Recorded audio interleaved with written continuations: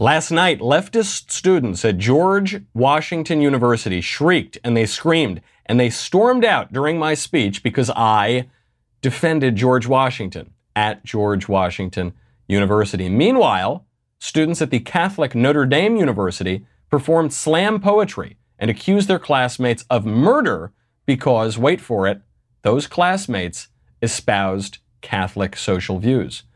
Conservatives' knee-jerk reaction to these kids is to blame them as wacky and snowflakes, and all of that's obviously true, but we will examine whether or not there is some deeper reason why the kids obviously are not all right.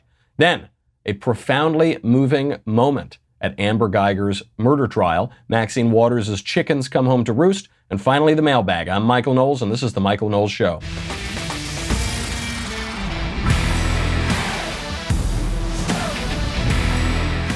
So I'm at George Washington University last night in D.C., and this is the third stop on this year's campus tour on the Men Are Not Women and Other Uncomfortable Truths tour. And the reason the tour is called Men Are Not Women and Other Uncomfortable Truths is because last spring, when I was at the University of Missouri, Kansas City, I gave what I figured was my blandest speech ever, which was called Men Are Not Women. If you'd gone back 3 years and told somebody that this would be a controversial speech, they would laugh in your face. But at that speech, the students shrieked and they screamed and they stormed out, and one guy attacked me with a super soaker full of we don't know what kind of creepy chemicals. So I thought that was it. That was the peak of basic facts about life that could make left-wingers irate. Until I went to George Washington University, because I was invited to George Washington University to give a speech defending George Washington, and specifically their mascot, which is George the Colonial, who is George Washington. Figure this should be pretty easy. Not only am I defending one of the greatest men to ever live and the father of our country, first in war, first in peace, and first in the hearts of his countrymen, I'm doing it at George Washington University. And I know the universities are crazy now, but you figure if you choose to go to a university called George Washington University, probably you at least don't hate George Washington. I was so wrong. How wrong I was. I'm giving the speech. About 10 minutes in, some alarm goes off. And as I'm just describing some of George Washington's historical feats, some pretty basic aspect of Washington's life, these students leap to their feet and start shrieking profanities, vulgarities, F you, you're a fascist. And I was standing there asking them, what did I say that you object to? What did I say that is making you call me all these things and making you have this hysterical emotional breakdown in a classroom? None of them could give any sort of answer. Here's just a short taste of the students leaping to their feet. These things are really proving me wrong. You see, because my purpose was that these students are ignorant and normal behavior. But they're proving me tonight.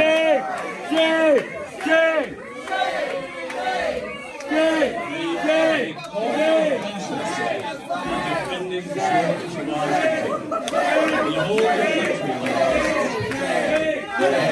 I hope the candidates capture the cases of the because I think the school costs about $70,000 a year.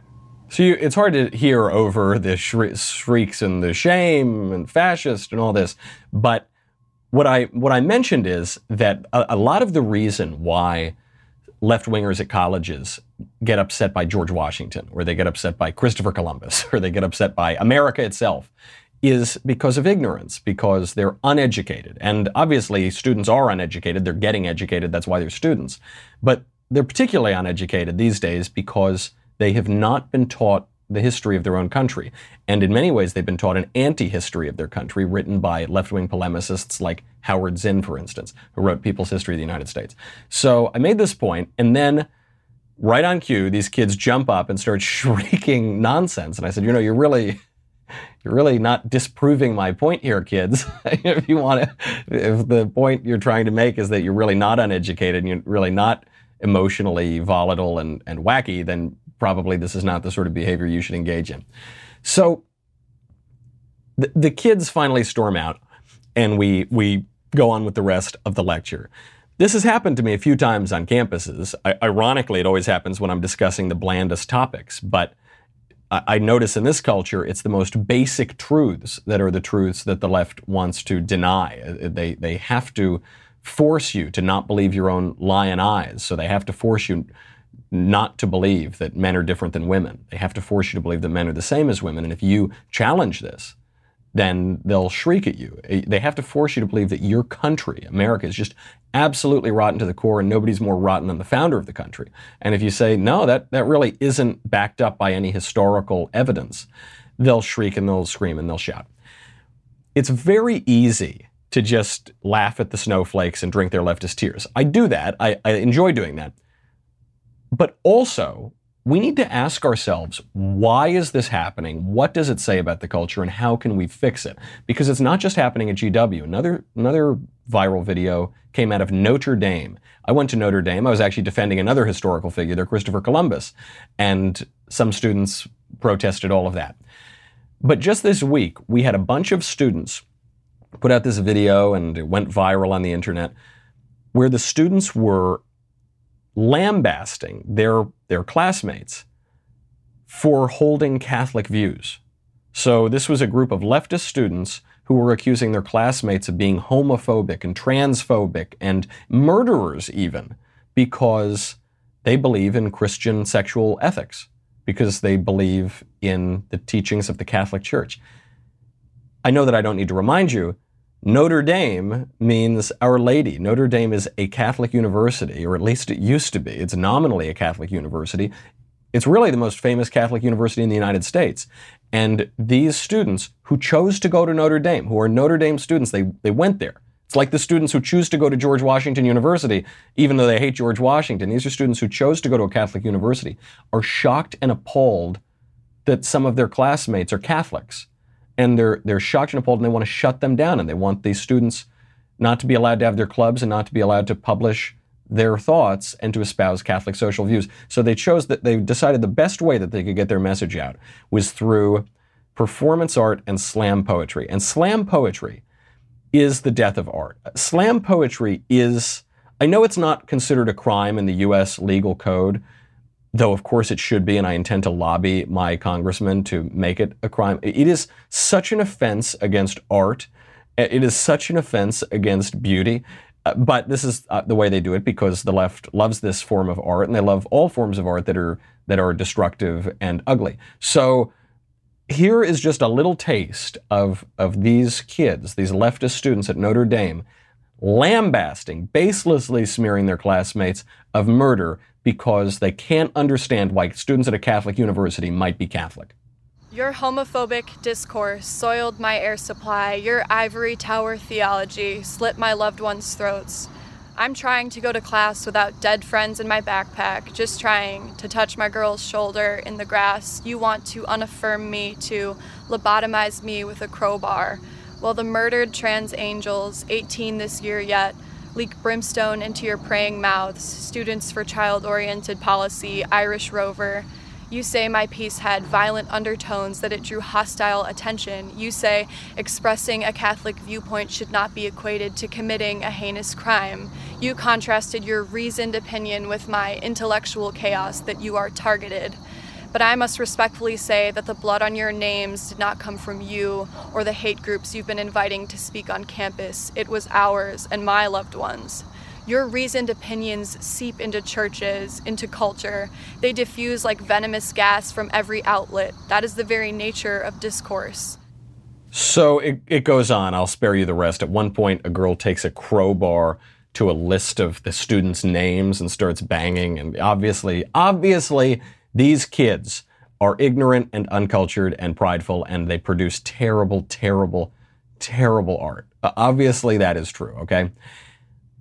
But it's not entirely their fault, and what they're saying is very, very interesting and important. What that girl just said is that reasoned arguments are venomous, that reason itself, logic, the interpretation of facts to produce a coherent argument, is venomous, poison, destructive. It's got to be gotten rid of. This is not their fault entirely. It's partially their fault. But it reminds me of the difference, the main difference between a conservative and a radical. And it shows maybe how conservatives should react to these guys. First, before we get to that, I've got to thank our friends over at Brick House. Have you ever wondered why Americans are so sick, unhealthy, and overweight these days? Obviously, they've got some intellectual problems going on, but they've got a lot of physical problems too. Americans are very sedentary. They're unhealthy. They're overweight. They're not skinny boys. There aren't that many skinny boys left in the country. Between the food supply and the sedentary lifestyle, Americans are in worse shape than ever. That is why the team of on-staff physicians at Brickhouse Nutrition created Field of Greens. I love Field of Greens. Field of Greens makes my life much simpler, makes it easier, and it will do the same for you. It's an easy way for you to add fruits and vegetables to your daily routine without spending hours in the produce section or hiring a home chef or taking those cheap supplements. I love Field of Greens because for me, if I were left on my own, I've been on the road for the past week, my diet would consist of fatty Italian meats and maybe homemade pasta. That would be it. I guess maybe some cheese, but mostly fatty Italian meats is what I'm saying. And that's not good for you all the time. Field of Greens is made with real USDA organic fruits and vegetables. It helps boost your immunity using antioxidants and assists digestive health with prebiotics and probiotics. It is like having a doctor and a nutritionist in your kitchen. One scoop of Field of Greens delivers a full serving of fruits and vegetables. You just drop it in a cup of water, stir it, you're done. It's also very good for smoothies. Bottom line here, this is real food, okay? This is not extracts. This is not some weird, bizarre chemical experiment. This is real food. You will look better. You will feel better. It's just terrific, and it just makes it so easy. For me, I would forget to eat my fruits and vegetables for 6 months at a time. Field of Greens makes it really easy. Go to BrickhouseKnowles.com. That's a dedicated URL. BrickhouseKnowles.com. Also, please make that my nickname. Whenever you refer to me, I want to be referred to as Brickhouse Knowles. Makes me feel cool, not so much like a skinny boy. Get 15% off your first order just for trying it out with the promo code Knowles, Knowles. That is BrickhouseKnowles.com.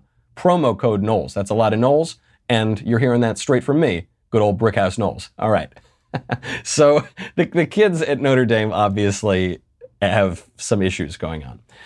And they're producing this terrible art, and it's so incoherent, it's laughable that they choose to go to a Catholic university named after Our Lady, and then they're shocked and appalled and horrified because some of the students there are Catholic. I bet not even most of the students are practicing Catholics, but just some of them are, and they espouse Catholic views, and you're not allowed to do that at a Catholic school. There are two thoughts on this. First of all, on the broader political point, what this shows us is a big aspect of this debate between Sohrab Ahmari and David French.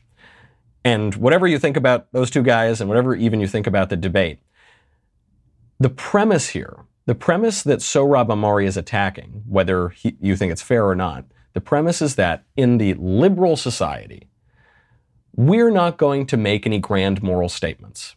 Okay, everything's just going to be neutral. And what the religious conservatives and Sohrab are saying is there's no such thing as neutrality like that. Everybody's got to serve somebody. And so the liberal society is going to enshrine certain virtues and moral precepts, and those will either be conducive to the good or will be detrimental to the good.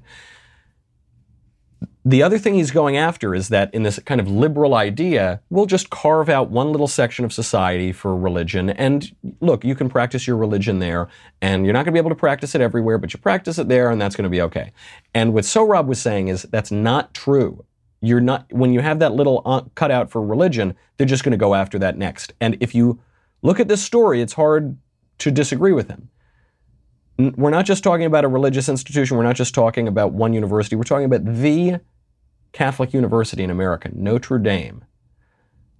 The students are trying to shut down Catholicism at Notre Dame. And by the way, increasingly, they're being successful. That school has really gone downhill in recent years. So that's just the broader political point. It shows you, gosh, we really are in the midst of a culture war. Somebody's going to win. Cardinal Manning said that at bottom, all political disagreements are theological disagreements, and we are fighting, in many ways, a religious war. It's not a religious war between Catholics and Protestants or between Muslims and Christians or anything like that. It's a religious war between the religious, those who have traditional religion, and this neo-pagan leftism. It's a religious war between those people who go to church and those people who worship at the altar of the sun monster and climate change. It's the kooky materialist religions of the left versus traditional religion. That's the broad political point.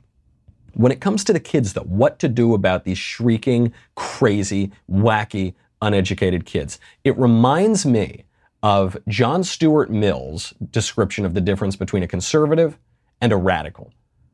So the philosopher, John Stuart Mill, says, the radical, the rationalist, the follower of Jeremy Bentham, looks at a received opinion and he asks, is it true? That's all he asks. Is it true? The conservative, like Thomas Carlyle, looks at a received opinion and says, what does it mean? And I think that's a helpful way to look at the kids. I mean, we should laugh and make fun of the hysterics, but we should also ask the question, what does it mean?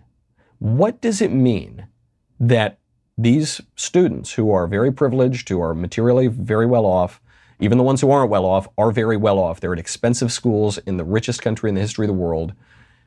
What does it mean that they are losing their minds? I was talking to a friend of mine last night after the speech at GW, and she's very insightful on these kind of matters.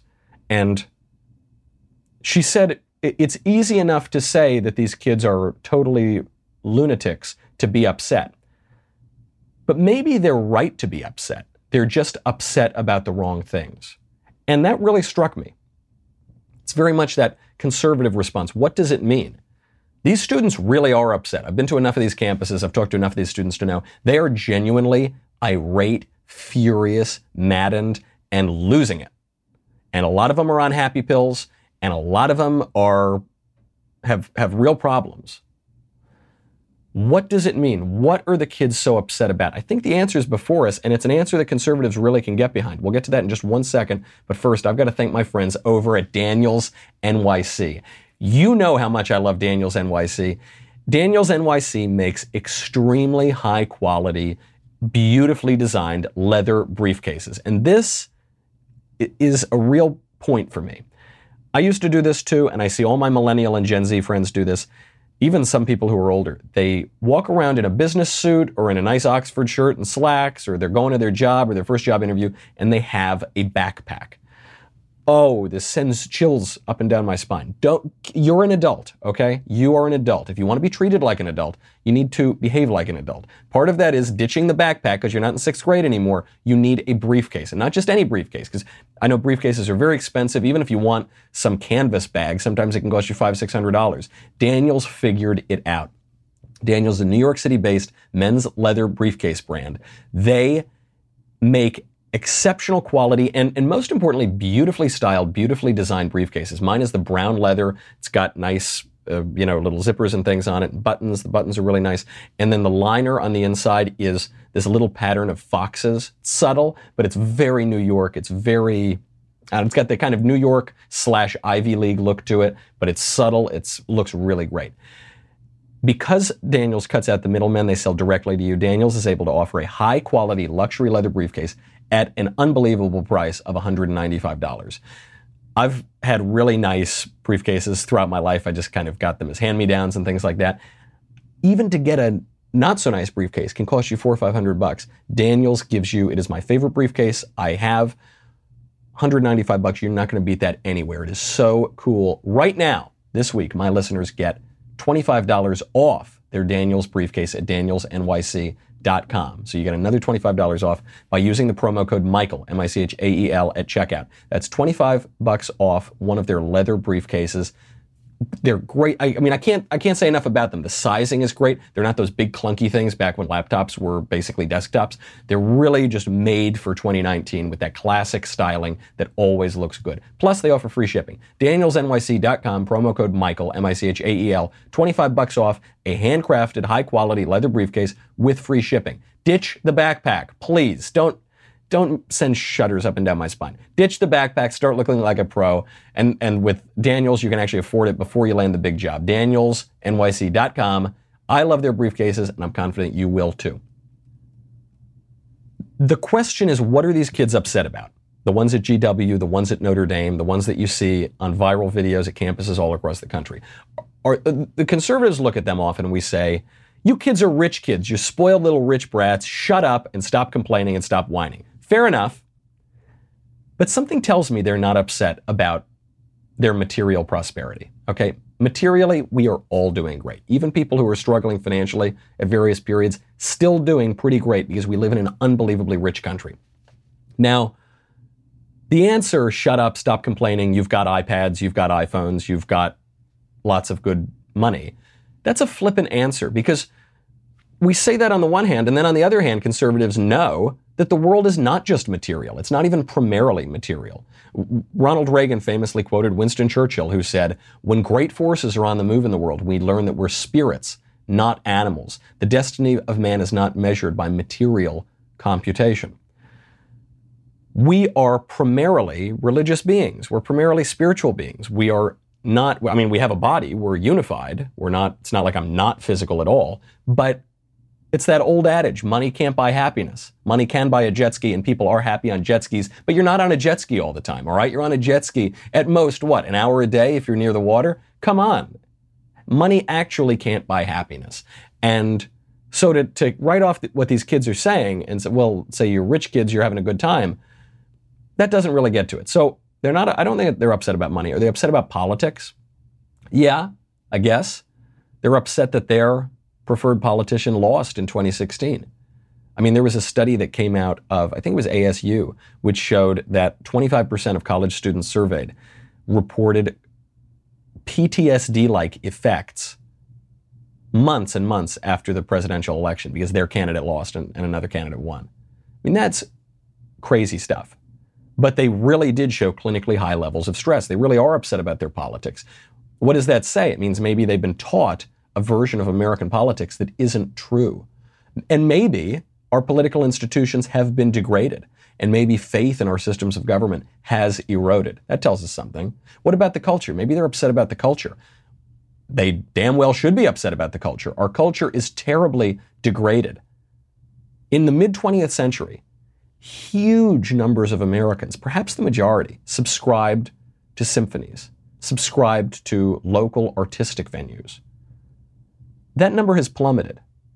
That is simply not the case anymore. And even for the people who weren't going to symphonies, virtually everybody was a member of civic associations. The same free associations that Alexis de Tocqueville talked about in Democracy in America. The Lions Club, the Kiwanis Club, the Bowling League. People were members of those, and they would go out and see their fellow Americans and have friendships and go to each other's houses. That doesn't really happen anymore. Those numbers have all plummeted. And people increasingly don't know their fellow Americans. And you see this also because of urbanization. The irony is, I've lived in cities most of my life. You know many more people when you live in a small town than you do when you live in a city. I would live in cities in New York with hundreds and hundreds of people, maybe more than that. I knew like 5 of them because you just don't meet your neighbors. When you're in a city, you just kind of keep your head down, you keep walking. That's the way it goes. When you're in a small town, you know everybody. Everybody knows everybody's business. It's kind of frustrating sometimes, but there is a community there. It's not as isolating.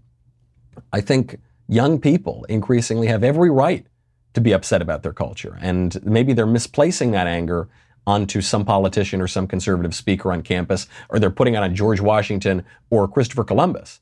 But the anxiety that they're feeling is real. And then, most importantly, you got the politics, you got the culture. Maybe they're upset about religion. In fact, I know they're upset about religion because by and large, and increasingly, they have been denied religion. It's not even that they've been taught some religion that isn't true, or they were brought to the wrong church and they want to go to a different church. They've been denied serious religious education. They've been denied even the question. They've been denied the very fact that they are spiritual beings, that man is a religious being. Increasingly, children are being raised without religion. They're part of the nuns, not N-U-N-S, but N-O-N-E-S. They have no religious affiliation. And so they channel their natural religious longings. Man has a God-shaped hole in his heart. That's true of everybody. They channel that into the wrong places. So they misplace that into politics, or they misplace that into their favorite online personality, or they channel that into the weather and they worship the weather. And that is going to make people miserable. And that's not their fault that they were deprived that education. I was sitting with a few friends of mine in New York, and we were in this beautiful little private residence, and someone was playing a Chopin nocturne on the piano. And this was midnight, and everybody had had a few Coca-Colas, or we'd had a few adult beverages, and we were just sitting there, maybe 5 or 6 of us, listening quietly to this beautiful performance of a Chopin nocturne. Slightly drunken performance, but still excellent. And we thought, gosh, this is so lovely. And my friend turned and pointed outside and he said, so many people out there don't even know this exists. And that's pretty sad. I'm not saying that you need to sit quietly and listen to Chopin nocturnes all the time, but it's really nice to do that. It's really nice to know that those things exist. It's the same difference between, you know, you love Hershey's chocolate. I still like Hershey's chocolate, but I like it less now than I used to when I was a kid. And the reason I like it less now is because I've discovered other things that I like on my taste palette. Darker chocolate, for instance, or scotch, or different kinds of food, or cigars, or as you are educated, and I don't mean that book learning, I mean as you grow and mature as a human being, your tastes change. And it's not just the tastes you put in your mouth, it's the tastes, your intellectual tastes, your music tastes, your artistic tastes, all of those things. That has been denied for a lot of people, and so they're still stuck with those basic things. C.S. Lewis writes about this, how kids think, when they're little, they say all they want is chocolate and candy, and they say this is the greatest thing ever, and it's because they don't know about sex. So, when they get a little bit older and they learn about that, they say, oh, no, I was wrong about the chocolate and the candy. There is something better than chocolate and candy. But for this whole generation, because they've been denied culture, because they've been denied education, they're stuck in this suspended adolescence, and it doesn't feel good. Nobody wants to be an overgrown child. We see anxiety, depression, stress are way up among these kids. Among teenagers, suicidality is up 70% in just the last 2 years. The kids are not all right. And they're not upset about George Washington and Catholic sexual ethics. They're upset about something else. Fair enough. They're upset that our politics is shallower, that our culture is degraded, and that they have no freaking clue what they were made for and why. That's a big problem. And the problem is not going to go away. The problem doesn't just go away. There's a viral video that just came out of a Michigan congressman, Haley Stevens, shrieking at her constituents like those leftists at GW, like those kids at Notre Dame. She's not much older than them. She's a millennial too. She's 36 years old. She would fit right in with the slam poetry girls. What is she shrieking about? She's shrieking about our civil right to own a firearm. She's shrieking about a civil rights organization existing to protect those rights. Here is Congresswoman Haley Stevens. This is why the NRA has got to go! The NRA has got to go. She's shrieking, the NRA, our right to lobby our representatives in the First Amendment, that's got to go. Our civil rights, they've got to go. She doesn't understand what the NRA is. She doesn't understand what our Constitution is. In part, it's her fault, because she's an overgrown child, but in part, she was obviously denied a proper education. You remember Maxine Waters. Maxine Waters, not a millennial, let's put it that way. She is now complaining because she can't go out to the store. People mob her. People yell at her. She has to have private security. Here she is on television complaining. He has no business. People's safety?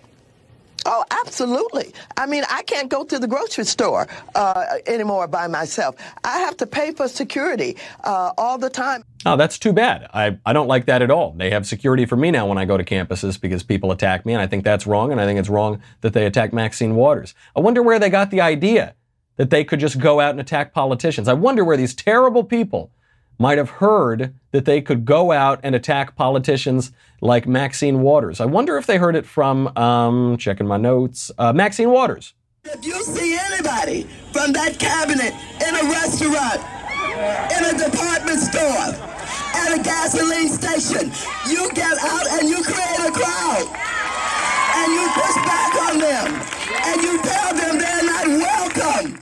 That's probably where they heard it from, I gotta say. So Maxine, sorry, maybe you planted the seeds. That's an ugly society. A society that says mob your politicians and mob your historical figures and get rid of George Washington, get rid of Columbus, shriek at your classmates, hate everybody. Half the country is deplorable and irredeemable. Don't forgive anybody for anything. Don't try to understand what they're saying. That's a terrible society.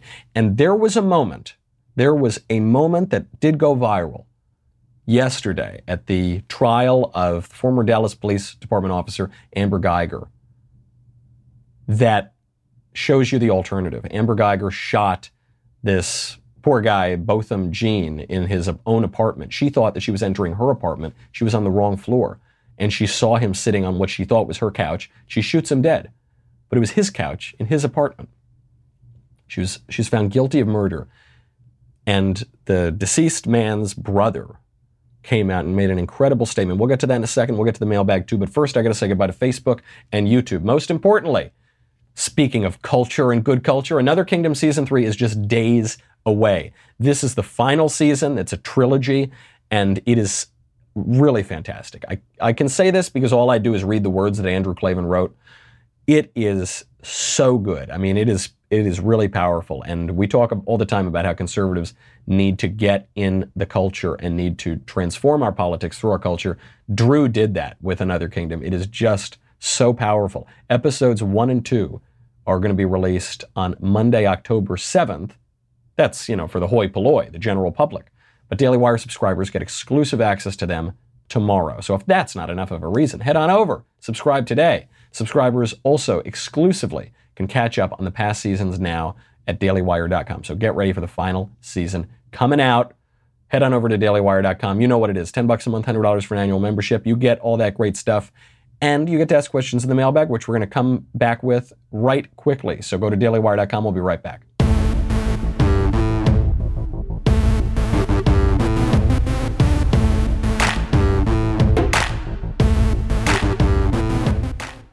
Okay, so you've got this awful, shallow society, vindictive society that hates one another. And then you have this scene from the trial of Amber Guyger. Amber Guyger, former Dallas police officer, shoots Botham Jean dead in his own apartment because she thinks that she was in her apartment, which I guess was a couple floors away. She's found guilty of murder. Not even manslaughter, but murder. And she was sentenced yesterday to 10 years in prison. And the deceased man's brother, I think the guy was 26 years old, shot dead in his own apartment for doing nothing wrong. Absolutely tragic story, heartbreaking story. And even the fact that she didn't mean to do it, she just got the apartment wrong. I mean, it just makes you weep for humanity and weep for yourself. And the deceased man's brother made a statement at this sentencing. And it was, I won't do it justice, I won't even sum it up. It is one of the most moving videos I have ever seen, one of the most moving statements I've ever heard. Give a listen. And I wasn't gonna ever say this in front of my family or anyone, but I don't even want you to go to jail. I want the best for you. Because I know that's exactly what both of them would want you to do. And the best would be give your life to Christ.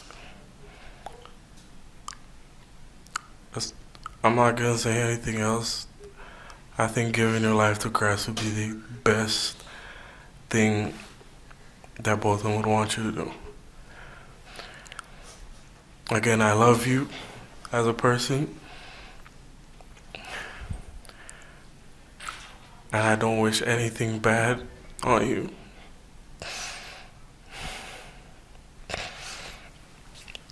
I don't know if this is possible, but can I give her a hug, please?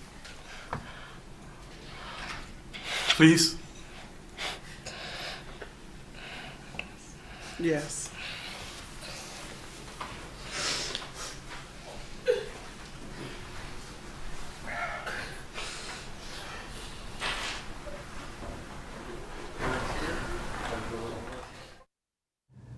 It's an unbelievable scene. That's a man with far greater understanding of the world than the girls on the video, or the kids who shriek, or the people who are yelling and screaming and upset and demanding revenge and being vindictive to their countrymen and calling half of them deplorable and irredeemable. This woman shot his brother dead in his mid-20s in his own apartment. And he says, I don't want anything bad for you. I want the best for you. I love you. You should give your life to Christ. He's not just doing it because of some shallow political ideology. He's doing it because his Savior lives, and he's been commanded to do that by the man who made him. That is a beautiful society. Imagine living in that society. This isn't even the same as protesting justice. They're participating in justice. They're there at the justice system. They respect the decision of the courts. There is justice too, and there is mercy. Shakespeare writes, "The quality of mercy is not strained.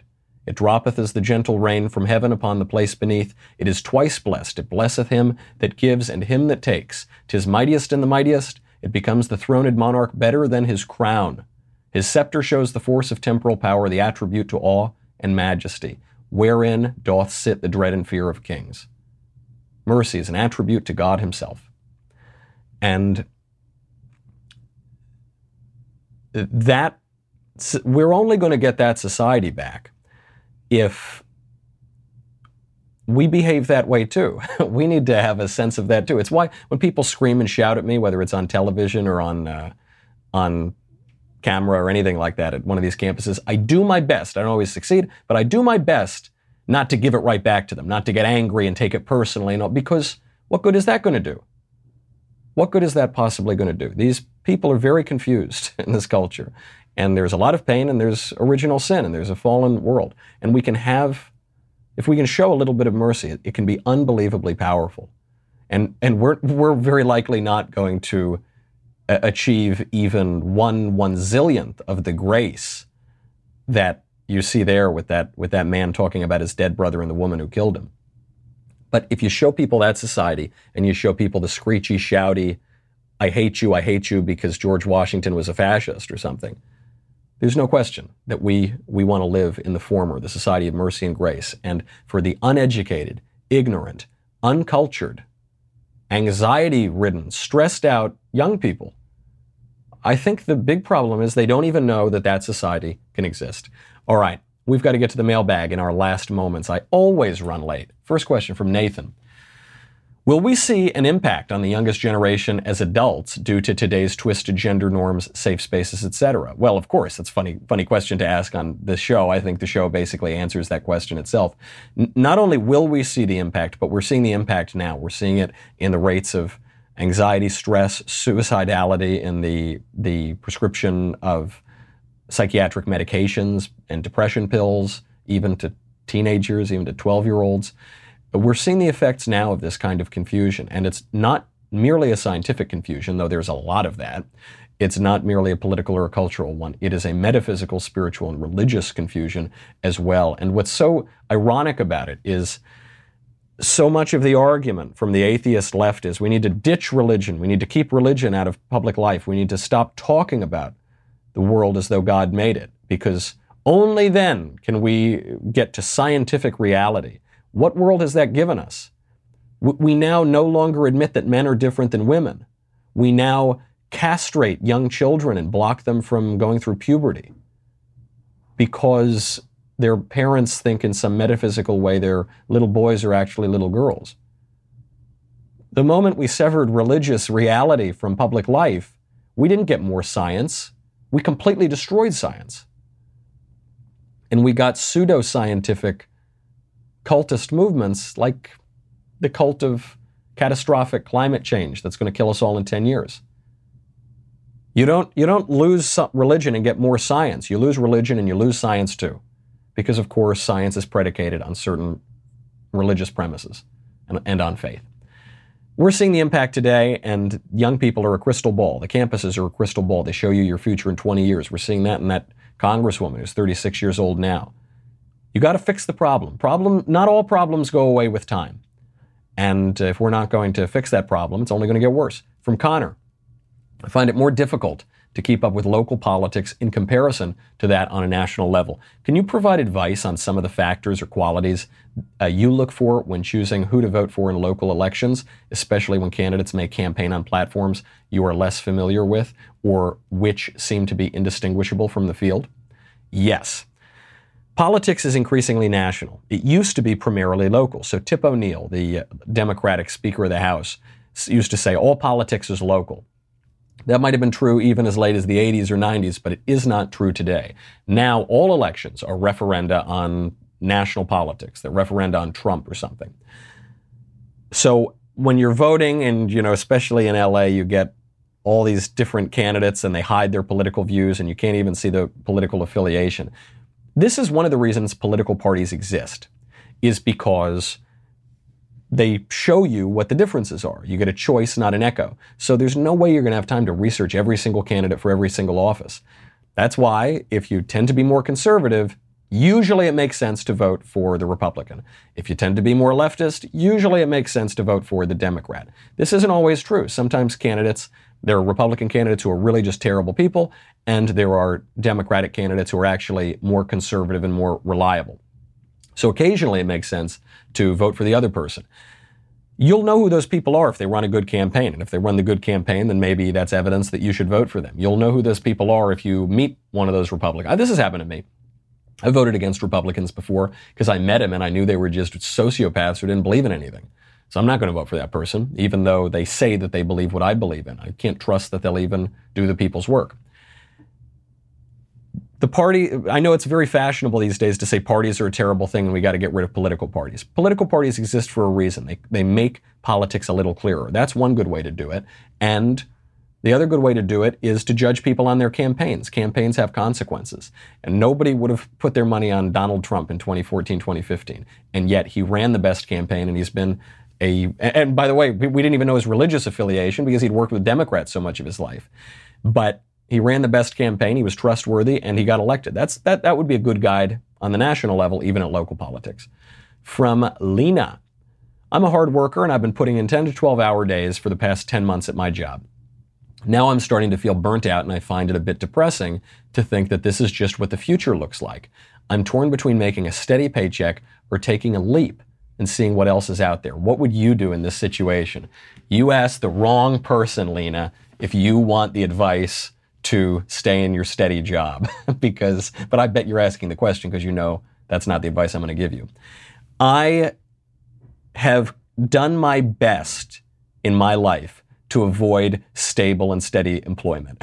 Okay. The two industries that I've worked in, usually simultaneously, are politics and show business. The most volatile industries that very often have nothing to do with even talent or skill or hard work and are largely based on chance, although I do think actually work pays off in the end of that.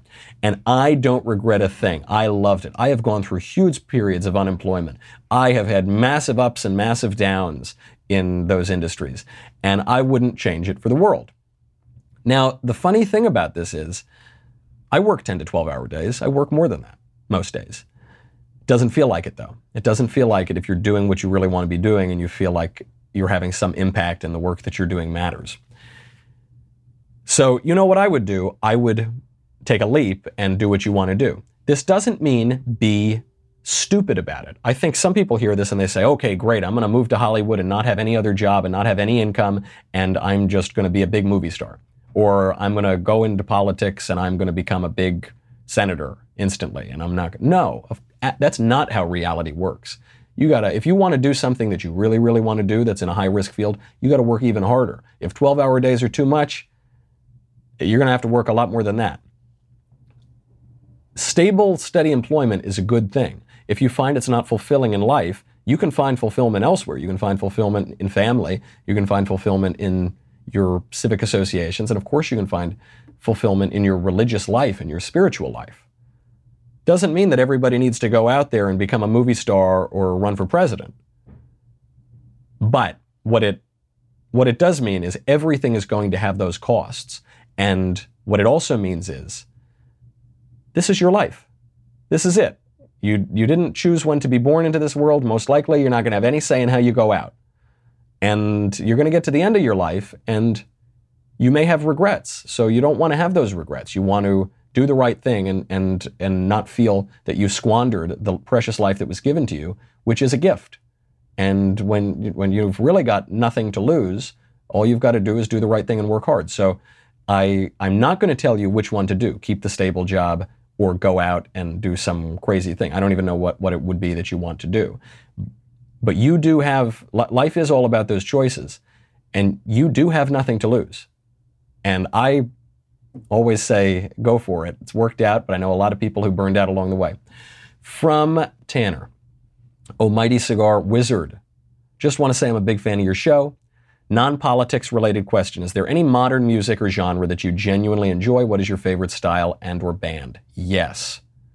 Yes, there is. I love soul music. I love funk music. I do like some modern rock bands. I liked Queen. Queen is a great band. I like Wings. I'm the only heterosexual man in America that likes Paul McCartney's band Wings. In terms of like really, when I can say modern, I'm talking about post-World War I. I obviously love the American Songbook guys. In terms of really like actual new stuff, I know who. And this might be a note to leave on. I really like Nickelback these days. I didn't used to like Nickelback. I used to think Nickelback was the worst band that was ever graced any stage in America. But then President Trump sent out that tweet, that look at this photograph tweet. He took Nickelback and used it as a just cudgel against Joe Biden and the Democrats. And it really gave me a strange new respect for Nickelback. All right, that's our show. In the meantime, I'm Michael Knowles. This is The Michael Knowles Show. Have a good weekend. See you on Monday.